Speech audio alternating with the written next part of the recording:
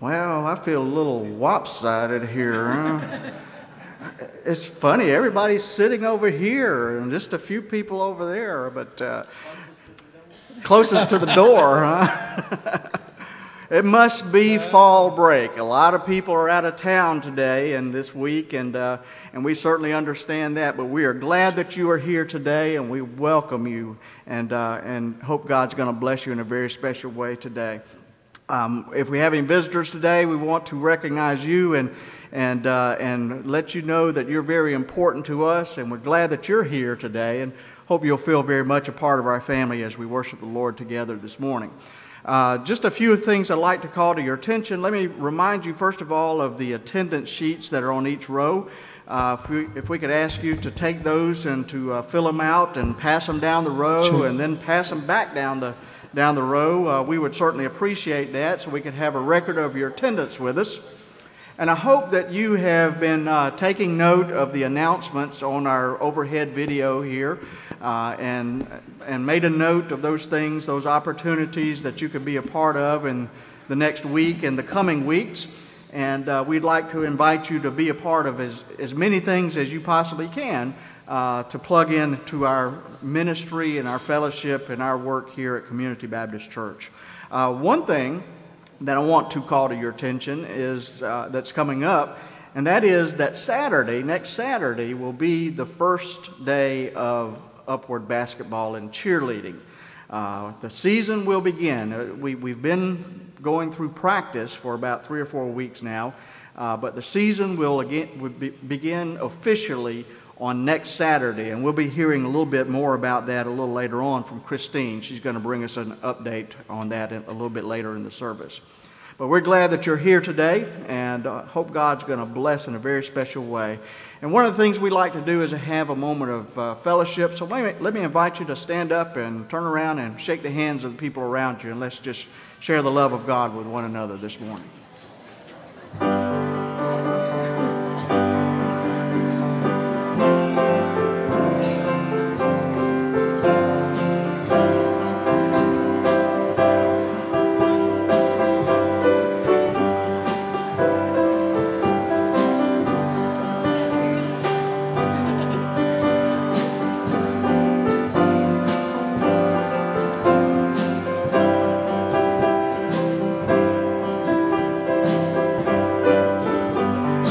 I will worship.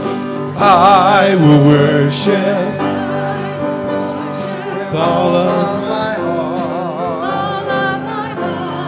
I will praise you with all of my strength. I will seek you all of my days.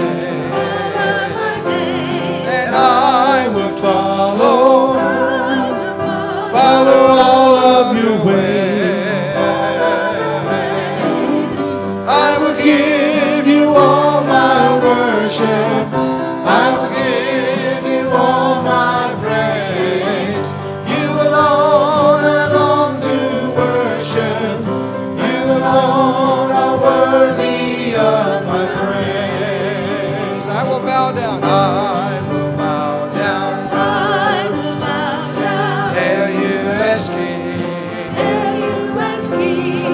I will serve you. Give you everything. I will lift up my eyes to your throne. I will trust you. I will trust you alone. I will give you all my worship. I will give you all my praise. You alone I long to worship. You alone are worthy of my praise. I will give you all my worship. I will give you all my praise. You alone I long to worship. You alone are worthy of my praise. Will you pray with me? Lord, we're thankful that we can come today and worship you. Lord, we know these are tough times. We ask that you be with our congressional leaders, Lord, in this tough time of economic conditions. Lord, we ask that you bless each and every family here and each family that's not here today, Lord. If they're traveling, be with them, keep them safe, and bring them back to our home. We ask that you be with our pastor today as he delivers the message. All these things we ask in Christ's name. Amen. You can be seated.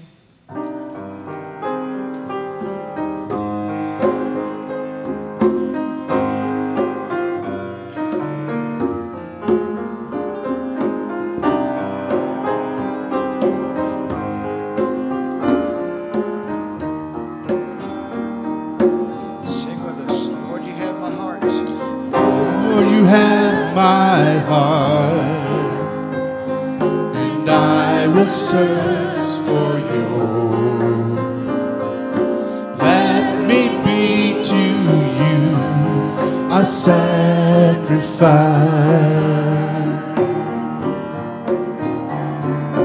Lord, you have my heart, and I will search for you.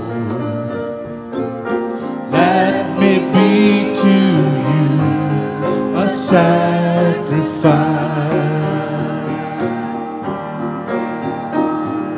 And I will praise you, Lord. And I will sing of love come down. As you show your face, we'll see your glory.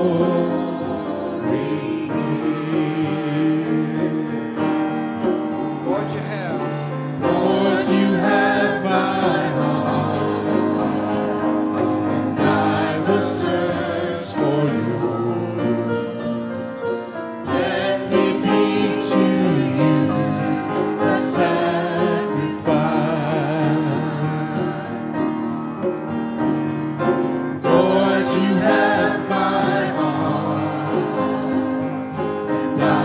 Search for you. Let me be to you a sacrifice.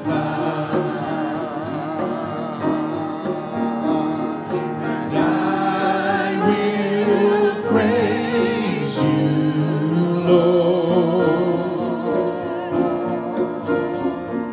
And I will sing of love come down.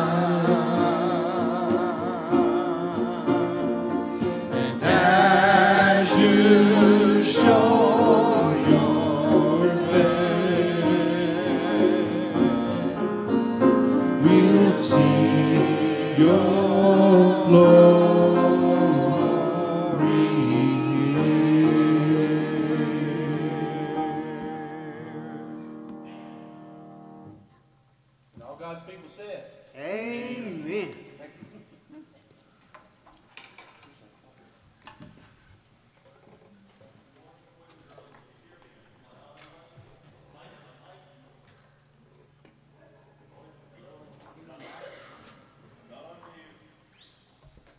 And my power is on. Now on. Come on down, boys and girls. I'm surprised to see as many of you here today that there are. And I'm going to ask you, rather than sit in the front row, to come up here and sit by me, because I've got to, come on over. I've got to have you help me today, okay? Come on over. I saw about 6 or 8, 9 kids here today. So I need y'all down here in front, because we're going to do some smell tests, some taste tests, all sorts of stuff today. Come on down, Wyatt. Everybody down here? Aaron, you want to have a seat? Come on down and have a seat. I'm going to show you some stuff. I brought some things here today that I know that you're all familiar with. See here sitting on the altar table? Now, here's the question, and hopefully I'll answer this or help you answer it, discover it as we talk about these things.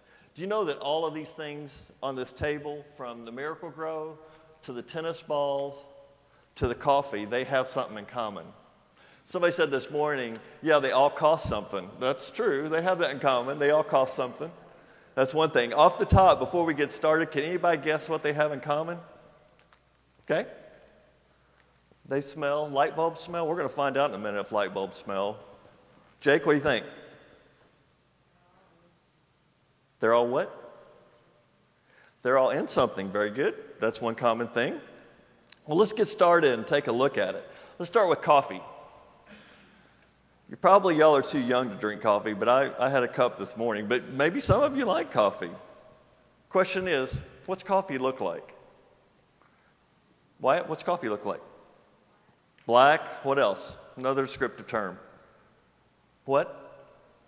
Brownish, kind of granular. Look what's in here.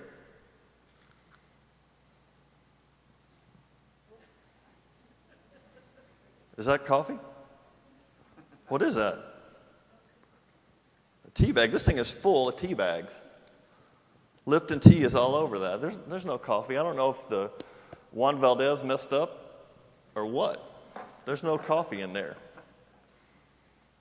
What's this? Light bulbs? Aaron, what's a light bulb smell like? Smell that. Does it smell like a light bulb? Yeah? Okay. Mercedes? What's that? What? It smells like what? It smells like soap. Okay, let's try somebody else. Wyatt? What's it smell like? It smells like soap. Let's see what's in here. Sure enough, there's a bar of soap. There's a light bulb in here, but there's a bar of soap in here too. Things aren't looking quite right. What's this? You think it's mustard, don't you? What color's mustard?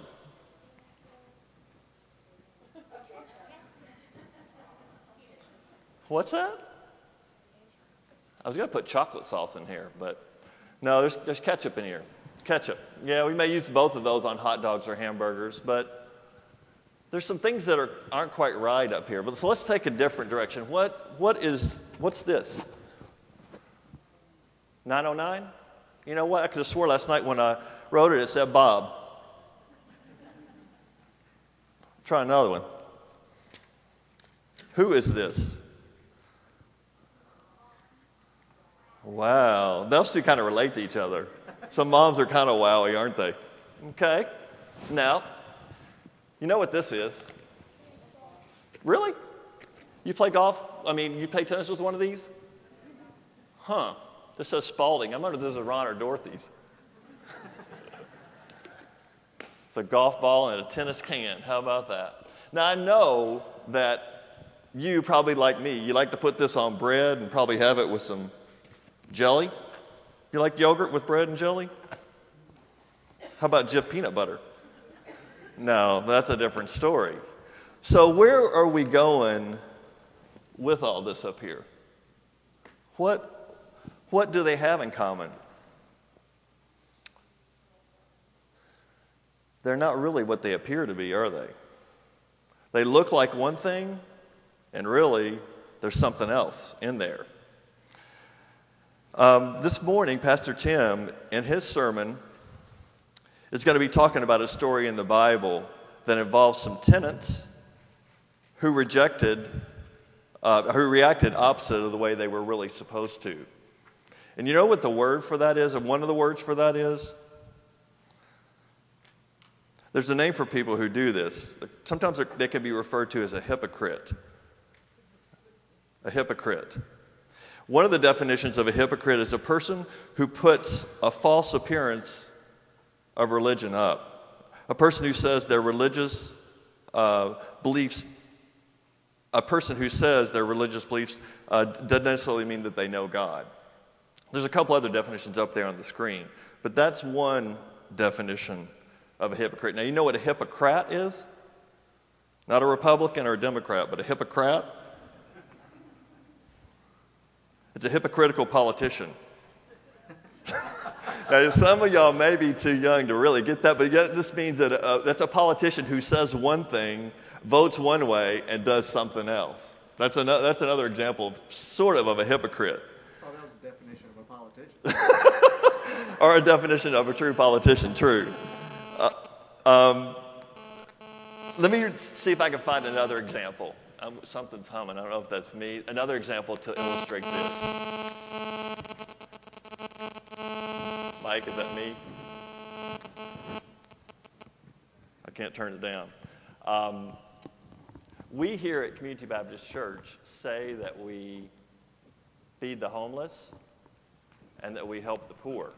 We work at the Salvation Army every fifth Sunday or every fifth Saturday. But what happens when we pass the man on Main Street between 2nd and 3rd that's homeless? Do we offer him something to eat? And we may not be able to do that every time, but that's what we should be doing. Is it a good thing, you think, to be a hypocrite?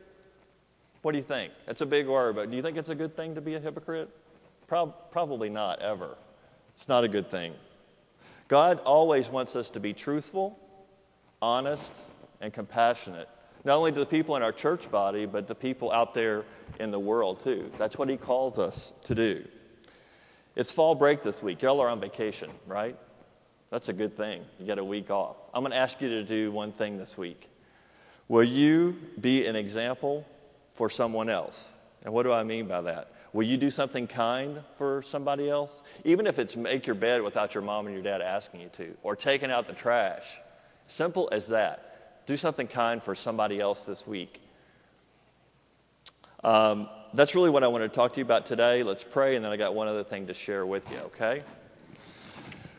Heavenly Father, we thank you for these children. And God, we know that you made us the way you wanted us to be. May our actions and our words always represent you. In Jesus' name we pray. Amen. Now, before you go, I got something for you. Want some Miracle-Gro?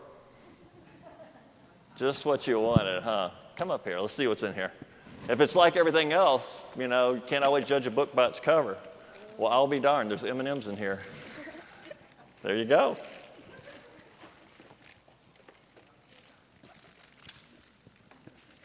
Thank you all.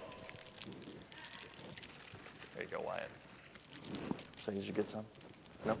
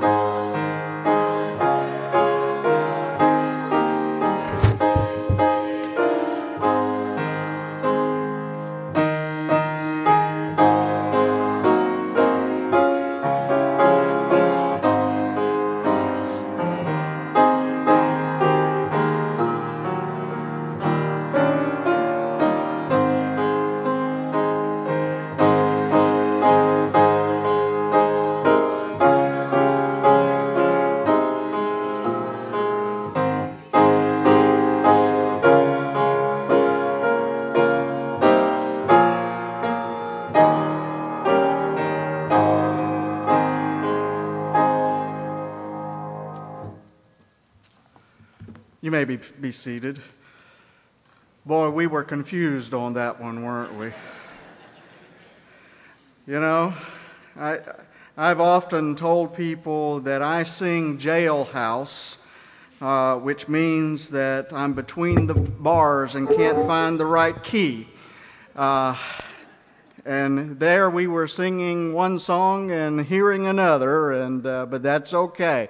One of our reasons for that is both of our regular musicians are away today on vacation and on break, or way out of town, and Larry's doing double duty today. He's playing piano and leading from the bench there, and so we're grateful for that, Larry, for filling in and doing that.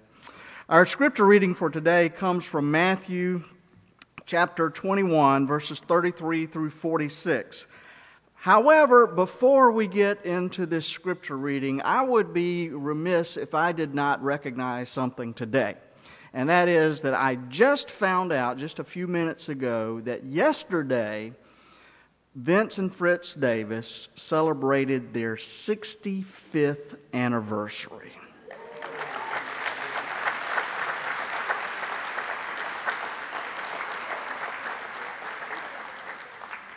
What a remarkable, remarkable testimony that is. Congratulations to the two of you. Now our scripture reading for today, Matthew 21, 33 through 46.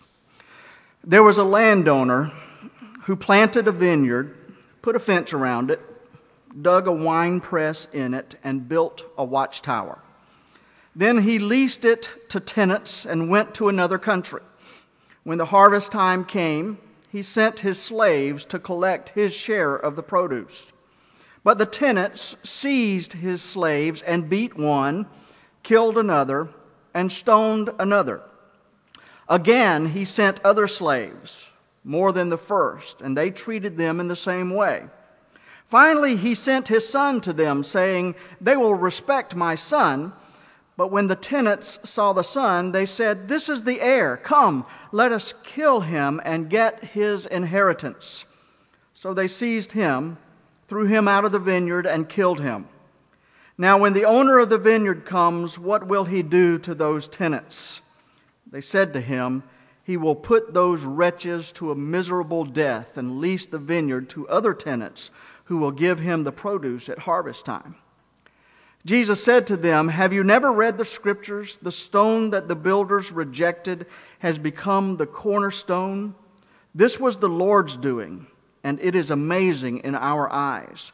Therefore, I tell you, the kingdom of God will be taken away from you and given to a people that produces the fruits of the kingdom.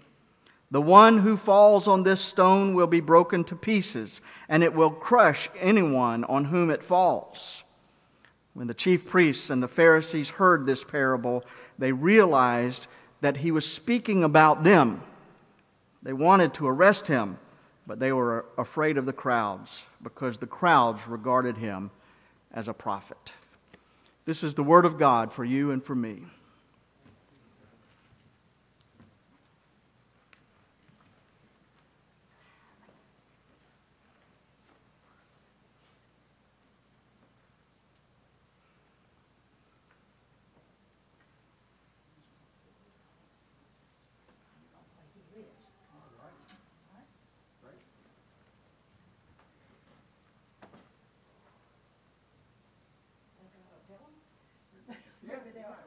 I'm going to play He Lives.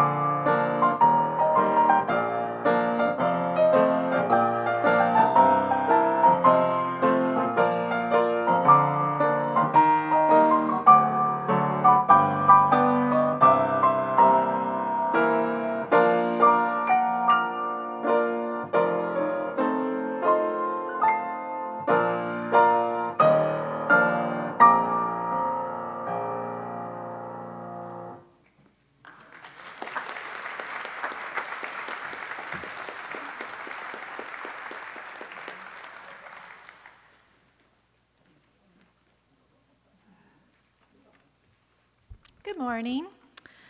Believe it or not, it's that time of year again. We're getting ready to begin the games, and for our Upward ministry, we've already had registrations, we've already had our kickoff banquet, we've already had a prayer breakfast. We've been busy, everybody. And John and I want to thank everybody that's helped in any way. We have 163 children in our program this year. 109 are basketball, and we have 54 cheerleaders. Now, of those 163 children, we know for sure that 32% of them have absolutely no church affiliation. So that's where we all come into play. We need to be here, practices, games, whenever you can be here to minister to these families and to these children. The theme of Upward this year is kingdom growth. We're not here to necessarily say that you need to come to Community Baptist Church. We're here to say we want you to know the Lord. And we want to help you in any way we can to help you along that path. I've had several ask me about scholarships, if we still need scholarships. This year, we asked any parent that signed up a child to at least pay $20. And all of the parents that agreed to make payments did so. They've all given in some way. The scholarships that were needed at the end was $1,290. So far we've received $910, so we still need another $380, which if you divide that by the $65, which is how much it costs for a child to play, that's basically 6 scholarships that we still need. So if you're able to help in any way with a full scholarship or even with part of a scholarship, that would help to sponsor these children who want to play.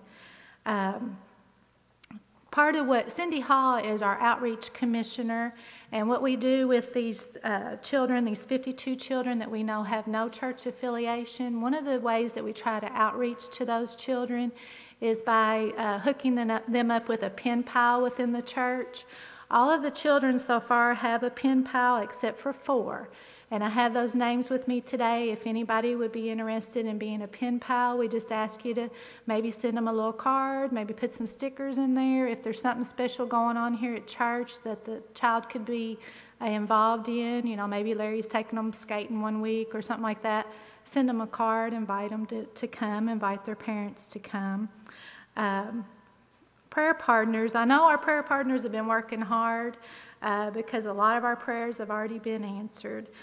Each week during the children's devotion at practice time, our devotion leaders ask the children if they had prayer requests. And the first week was right after the storm, and a lot of them wanted prayers for things at home just weren't like they always had been. There was a tree down, or my backyard's messed up, or our roof is off. There was a lot of prayer requests like that.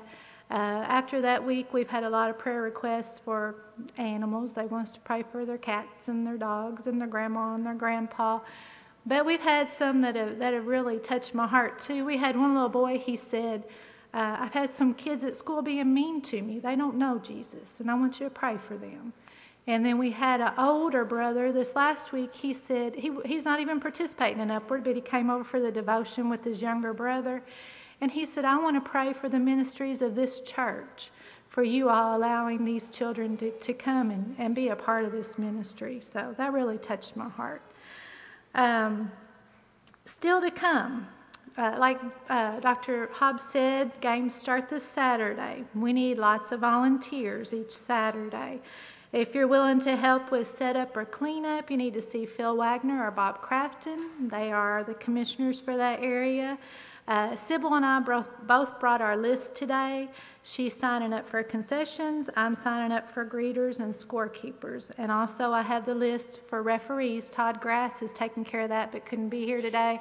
I have that list. We're still needing some referees for that first week of games, so if you can help in any way, or if you can come and take pictures. If you come to watch a game and you have a camera, a digital camera is best. If you would bring that camera and then give us that memory stick Nibby can download all those pictures on our website. So, and that's a great way to meet people during the game. You're taking pictures of their kids, you get to talking about the kids, and you get to talking about, they have questions about our church. They might just want somebody to talk to. So it's just a great way to come in and fellowship with all of the families that are involved with Upward.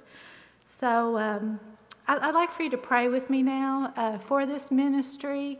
And I don't want anybody to feel that there's not a part that you can't play in this ministry.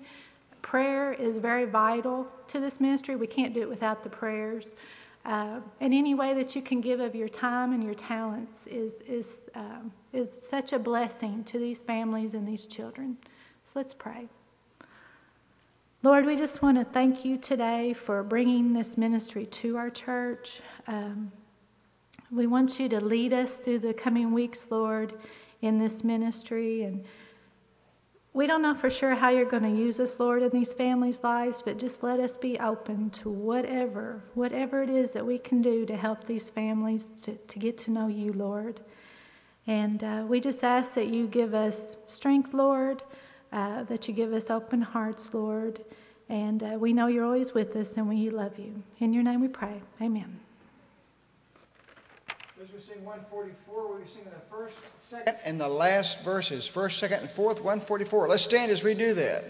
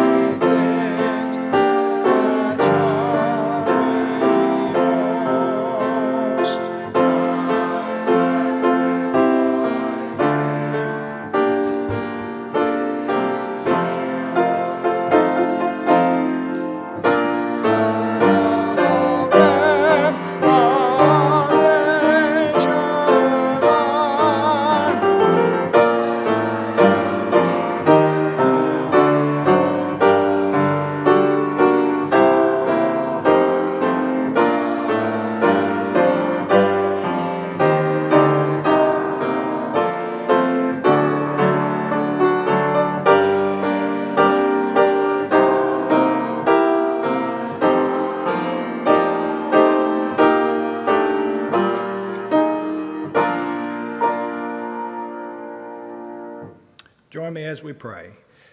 Lord, we are thankful for those that were able to come today. We ask that you be with those that are on our sick list, those that are on our prayer list. Be with those families that are traveling. Keep them safe and bless these tithes and offerings. In Christ's name we pray. Amen.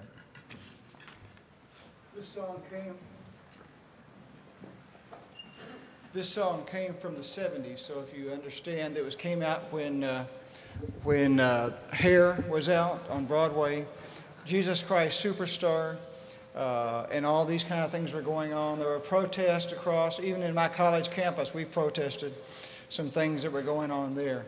So that's where it's coming from, and I hope you see it as that way. The first time this was written, it was put in third person. If you know how third person is, it's saying you. But it was changed to first person, which talks about all of us. Sort of in a different vein than we would usually hear in maybe in a church. I hope you'll listen to it and let God speak in whatever way he would do that.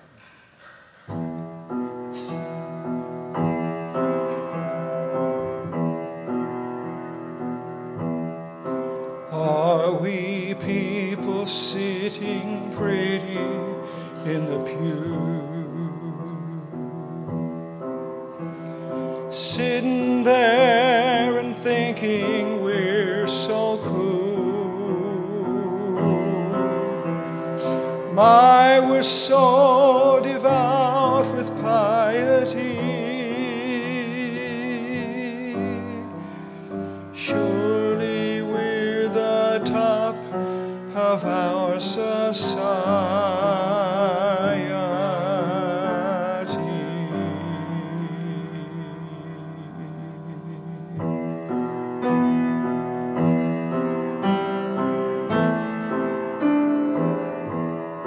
Are we people sitting pretty in the pew? Isn't it great what others think we do? My, what wondrous talents we possess. We must surely be the chosen ones, I guess.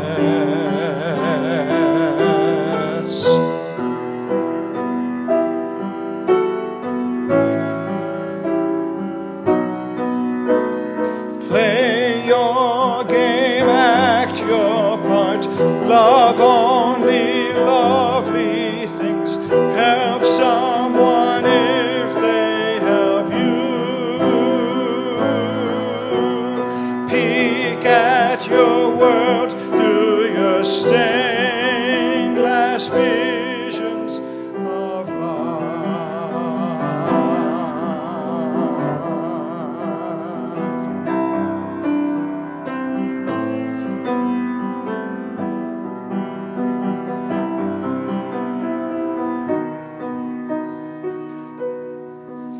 Are we people sitting pretty in the pew? Oh, what saintly things they see us do.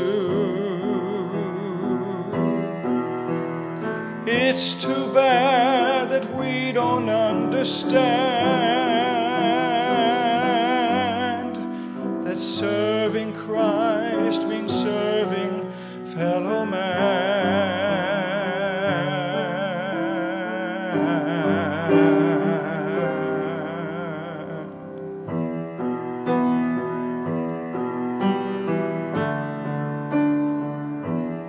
Are we people sitting pretty in the pew?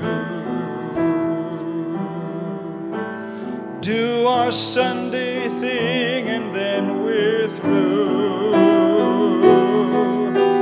Walk around in glory and in pride.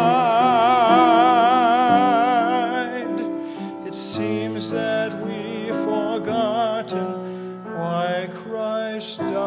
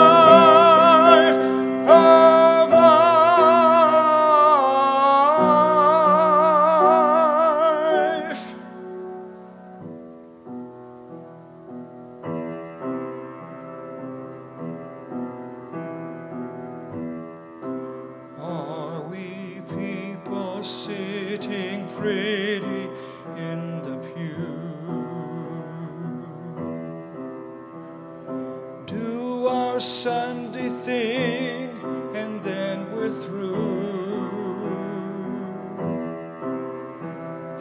Walk around in glory and in pride. It seems that we've forgotten why Christ died.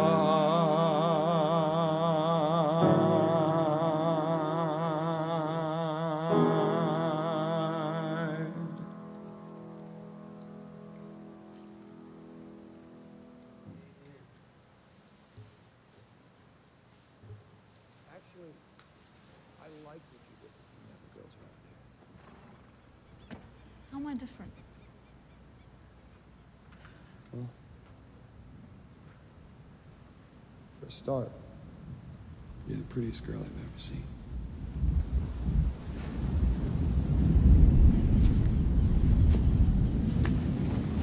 Well, I like that. And you speak your mind. You're not afraid to tell people what you think. Why is that different? A lot of the women around here speak their mind. I mean, look at Nancy. She's much more outspoken than I am. You mean the woman who wears the pants and carries the gun? Yes. My father thinks she's an abomination. Does he? He's not different from the rest of the men around here.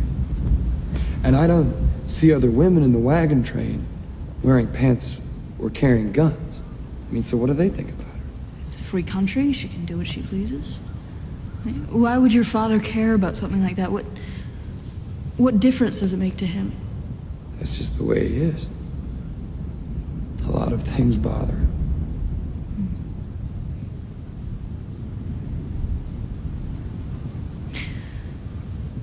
Why look at the mote in your brother's eye when there was a beam in yours? What? Jesus said that in Matthew. It sounds as though your father is always looking for the motes in other people's eyes. He's the bishop. I mean, it's his job. He has to keep people in line.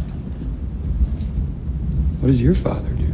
My father says, "Judge not, lest ye be judged." Jesus said that too. How does he keep control? How does he punish the sinners? He doesn't punish sinners. Their sins are between them and God.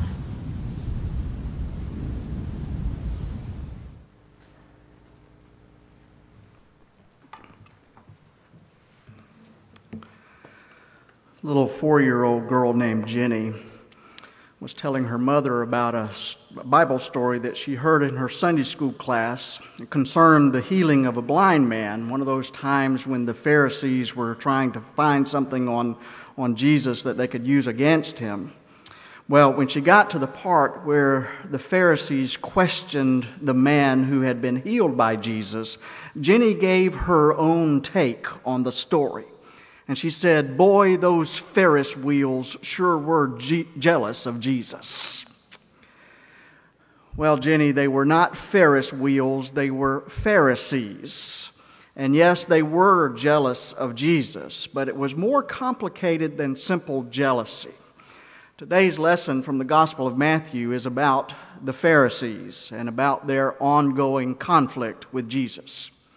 Jesus had finally arrived in Jerusalem when this took place, and he had already cleansed the temple. You may remember that story. Jesus goes into the temple and he finds all kinds of vendors and money changers had set up shop in the area that was set aside for the Gentile converts to worship. And they basically had a market going there, set up there in the temple area, which made it almost impossible for the Gentile converts to pray and to worship with all this commotion going on around them. And this made Jesus mad. And so he took a whip and he opened the cages, turned over the counting tables, and ran off all of the livestock. Now you think about that for a minute, and that may surprise you. I bet you didn't know that Jesus was such a radical that he would involve himself in such an act of civil disobedience as this. But he did. And can you imagine what the religious elite thought about this? This was an act that did not exactly endear Jesus to the religious establishment. And so feelings were running pretty hot. And the Pharisees and the Sadducees were in a turmoil because they didn't know what to do. They didn't know how to handle this man. On the one hand, they wanted to have him arrested, but on the other hand, they were afraid to do so because of the crowds. And so what did Jesus do? Well, he did what he often did. He told a story. He told the story about a landowner who planted a vineyard, and he put up a wall around the vineyard and dug a wine press and built a watchtower. And then he rented the vineyard to some farmers and went away on a journey. When harvest time came, he sent his servants to collect his share of the crops. But incredibly, the tenants seized his servants, beat one, killed another, and stoned a third. Then the landowner was stunned at this, so he sent more servants, and the tenants did the same thing to them. And so finally he sent his son to them, saying, "Surely they will respect my son." But when the tenants saw his son, they said, "This is the heir. Let's get him, let's kill him, and let's take his inheritance." And so they took him and threw him outside of the vineyard and killed him. Then Jesus asked this question: what do you think the owner of the vineyard is going to do when he comes? Well, it wasn't very hard for his listeners to imagine what the owner of the vineyard would do. "He will bring those wretches to a miserable end," they replied, "and he will rent the vineyard to other tenants who will give him his share of the crop." And then Jesus summed up his story by saying this: "Therefore I tell you, the kingdom of God will be taken away from you and given to a people who will produce the fruits of the kingdom." Now, folks, the Pharisees were among the most religious people who ever lived. And they were very important to the history of Judaism. In fact, without their devotion to the faith of their fathers, the Jewish religion may not have ever even survived. However, the priorities of the Pharisees during the days of Jesus were way out of whack. Many of them were more concerned with their traditions than they were with the people, and they let their power go to their head. And so Jesus called them hypocrites. You have your worship folder. Turn to the front of your folder for just a moment. Do you recognize the graphic on the front page of the worship folder today? Who can tell me what that represents? Huh? Comedy tragedy. It represents the theater. These are the masks that are often used to represent the theater. You have the comedy, the tragedy, the happy face, the sad face. And the reason they represent the theater is that ancient Roman actors would wear masks to represent their character in a play. And these masks and the actors were called hypocrites. That was the word they used to refer to them, because they were not the true representation of the people behind the masks. They were hiding their true identity because behind their mask. And that's what a hypocrite does, doesn't it? Isn't it? You see one thing, but underneath there's something else. And it's not that the Pharisees were any worse than anyone else, because they weren't. In fact, in many ways, they were better. You could not find a more moral religious group of people than these anywhere. It's just that Jesus expected more of them, just as Jesus expects more out of you and me. So let's think about these Pharisees for a few moments this morning and see if we can learn some lessons from their mistakes. First of all, we need to see that just because people are religious does not mean that they really know God. Let me give you an example of what I'm talking about here. I want to tell you about a very religious man. He was a Pharisee. He was one of the most religious people who ever lived. The description that he gave of himself, he said that he was circumcised on the 8th day according to the law. He was a Hebrew of Hebrews, a Pharisee. That's how he describes himself. In fact, he was so zealous for the Jewish faith that he persecuted the early Christian church. And he says that in terms of legalistic righteousness, he was faultless. His name was Saul of Tarsus. If he were alive today, most of us would not want to have Saul over for dinner. I know, because I've tried to share a meal with people like him before who were so sure of their religious beliefs that they made no room for discussion. And I can tell you, it's not a very comfortable place to be. But Saul was what we might call a Bible thumper. You know? His self-righteousness would have been too much for most of us to bear, and he would have every one of us in his crosshairs with the determination to convert us to his brand of Judaism. Even if you were a Jew, it would not be enough. He would want you to be a true believer. If you were a real Jew, he would say, then you would have to do such and such, and you couldn't do such and such. You ever encountered somebody like that? I have. Matter of fact, I met somebody like that just like last week. Maybe you have somebody like that in your family. Maybe you were like that at some time in your own life. But good news, folks, there is hope, because even Saul of Tarsus saw the error of his ways and changed to a life of love and compassion and acceptance. Sociologist and Baptist preacher Tony Campolo says that he used to be like that. He uses the word Bible thumper to describe himself as a youth. He was legalistic, self-righteous, always trying to convert others to his personal brand of religion, until one day he was shocked to discover that he didn't really know God at all. Those were his words, not mine. He was super religious, but he didn't know God. Now, can that really happen? Yeah, it can. And here's how Tony Campolo discovered that it was true of him. Tony was in high school at the time, and there was a kid in his school named Roger. Roger was gay, and everybody knew it, and everybody made fun of Roger. You know how cruel kids can be in school. They ridiculed him, they poked fun at him, they called him ugly names, they mocked him, and they made his life hell. When Roger would go into the shower after gym, they would wait until he came out and pop him with their towels. And then one day when Tony was not there, he was absent, a group of 5 guys pushed Roger into the corner of the shower and urinated all over him. That night, Roger went into the attic of his house in the middle of the night and hung himself. Tony Campolo, still suffering from that incident, says, I knew that I was not a Christian because if I had been a real Christian, I would have stood up for my friend Roger. Even if they ridiculed me for doing it, I would have been his friend. And so I knew then and there that I didn't really know Jesus. Well, that was kind of like Saul's situation too. A circumcised Jew, a member of the tribe of Benjamin, a zealot, a Pharisee, faultless in his devotion to the law, but he really didn't know God. Perhaps like Tony Campolo, Saul started to see the light when he saw how cruel self-righteousness could be.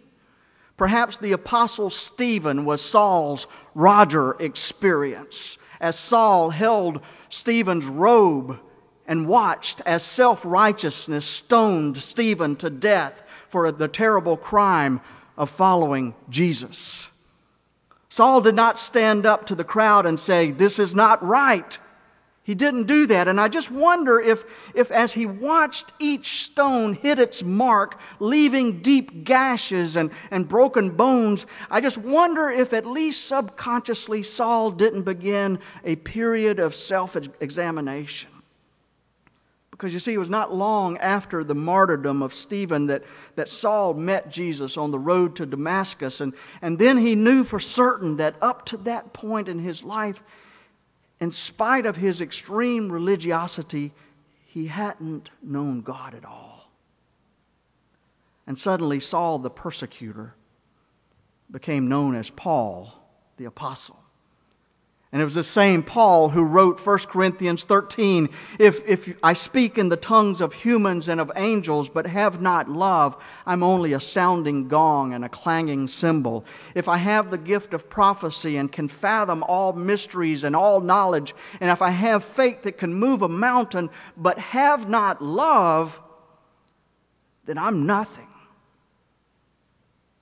And that's the first reason that Jesus was upset with these Pharisees, because just because they were super religious didn't mean that they knew God. But here's the second thing that we need to see, and that is that the life of faith, the life that Jesus calls us to, is a life about bearing fruit. In fact, Jesus explains this parable with these words. He says, "Therefore I tell you that the kingdom of God will be taken away from you and given to a people who will produce the fruits of the kingdom." It's interesting, earlier in this chapter we encounter the strange little story of Jesus cursing the fig tree. In the 18th and 19th verse of the same chapter, we read that early in the morning, as Jesus was on his way back to the city, he was hungry. And he saw a fig tree by the road, and he went up to it, but he found nothing on it except leaves. And then he said to it, "May you never bear fruit again." And immediately the tree withered and died. That's an odd little story, and it's clear that Jesus did this for the benefit of his disciples, but the point that he was trying to make was much more than just being upset at still having an empty stomach. Instead, this poor fig tree became an object lesson for the disciples. And the point was, what good is a fig tree that doesn't bear figs? And now a few verses later, Jesus is asking, what good is a follower of Christ who doesn't bear fruit of the kingdom? So you see, the Pharisees took the easy way out, didn't they? Because folks, let's just be honest about it. It's always much easier to be religious than it is to truly follow Jesus, isn't it? It is always much easier to go about your duties in the synagogue or in the church than it is to really and truly love your neighbor as you love yourself.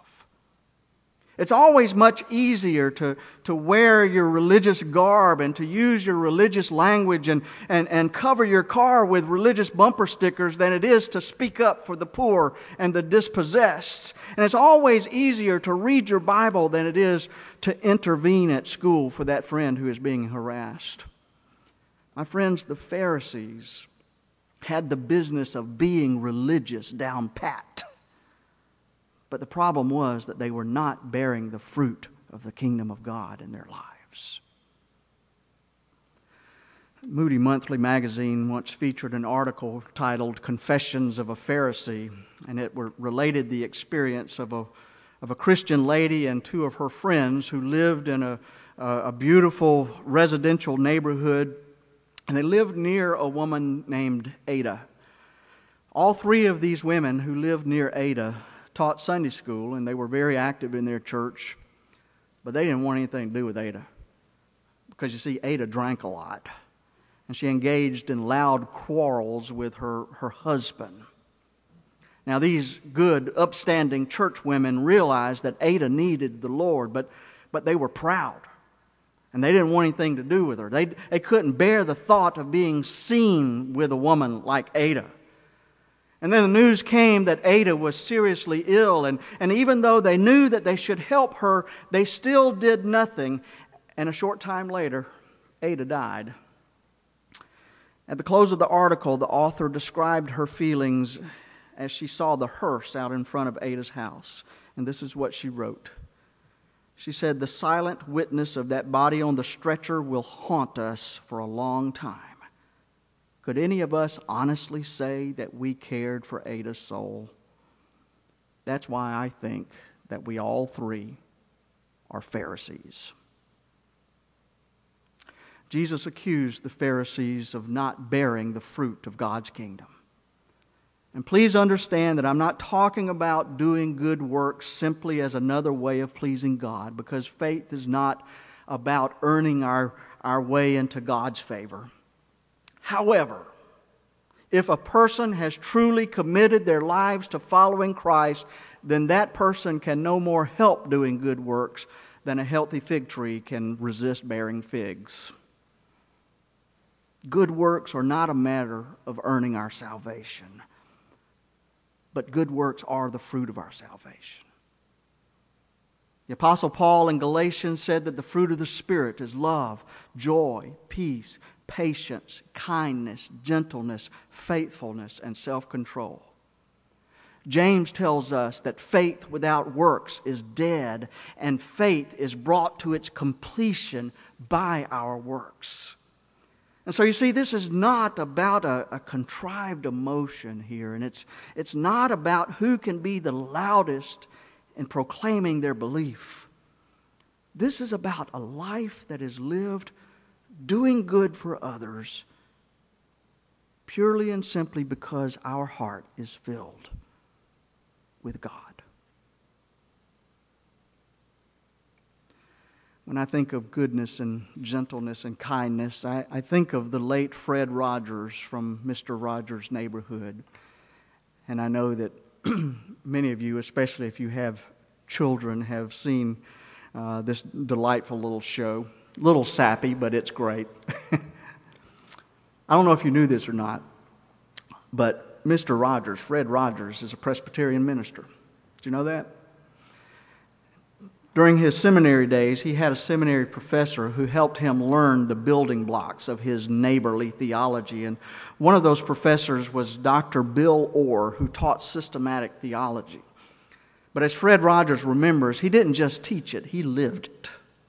Bill Orr took Jesus very seriously, and he taught with that same level of sincerity. One day, it was freezing cold outside, and Dr. Orr left with his heavy overcoat on as he left the classroom. But then when he came back later that afternoon to teach his afternoon class, he didn't have his coat. He had given it to someone who was cold. Well, one of his students asked, "What happened to your coat?" He knew what happened to it, but he asked him anyway, "What happened to your coat?" And Dr. Orr said, "Oh, I have another one at home." He never spoke of it again. My friends, Dr. Orr understood the concept of bearing fruit. He was a deeply religious man, but he demonstrated his religion not by his self-righteous piety, but rather by the fruit that he bore. And this is to say that what Jesus wants most of us is that we walk the walk as well as talk the talk. Folks, no one is impressed by a hypocrite. And to a certain extent, that's what the Pharisees were. They were hypocrites. They were all show and no go. Like many people today, they gave the appearance of religion, but they didn't really know God. They bore the face of religion, but not in their heart. It wasn't in their heart. They were not bearing the fruit of God's kingdom. And they were not the first nor the last to do so. There are many people in churches even today who make that same mistake. But Jesus calls on us to walk the walk and talk the talk. And so here's the question today. How about you? How about you? Do you really and truly know God? You're here in God's house today, and that's a good start. But the ultimate question is, does the love of Jesus Christ truly live in your heart? Are you bearing the fruit of love, joy, peace, patience, kindness, gentleness, faithfulness, and self-control? Are your works completing your faith? Or are you just playing the game and putting on a show? Jesus calls on us to walk our talk, just as he asked of the Pharisees and other religious groups of long ago. Are you really and truly committed to Christ's kingdom? If you are, then your life should be a testimony to it. Because that's what it means to be a follower of Christ. That we bear the fruit of Christ's kingdom in the way we live our life. And it is my prayer today that would be the case with each and every one of us here today. That we would walk the walk, that we would talk the talk, and that people would be able to look at our lives and know that we are Christians because we show love to one another. This is what God has called us to do. Not just to put on the show, not to put on the face of religion, because just to do that is to be hypocritical. God has called us to live the life in all that we do. Amen. We're going to sing hymn number 492, Pure in Heart, O God. And I think this is what we've been talking about today, is purity of heart. A heart that truly seeks after God in all that we do. A heart that is not diluted with all of these other things in our lives, and we're not trying to put on airs and put on a show about our religious piety, but we're just trying to be the people that God's called us to be. And by doing that, by having that pure heart, we're bearing fruit of God's kingdom. Maybe God is dealing in your heart in some way this morning. Maybe you need to make that commitment to Christ. Maybe you are looking for a church home to be a part of. Maybe you just need some prayer today and want to share time of prayer. I'd love to talk with you and celebrate God's work in your life. And we invite you to come as we sing together 492, Pure in Heart, O God. Would you come?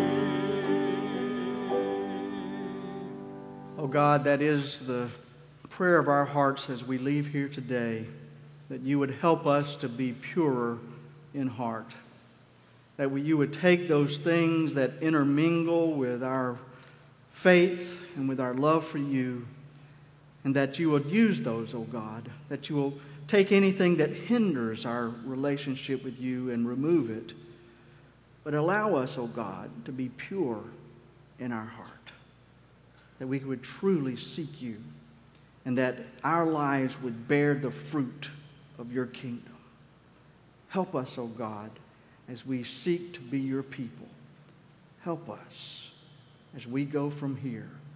Guide us with your Spirit and empower us with your love. In Christ's name, amen.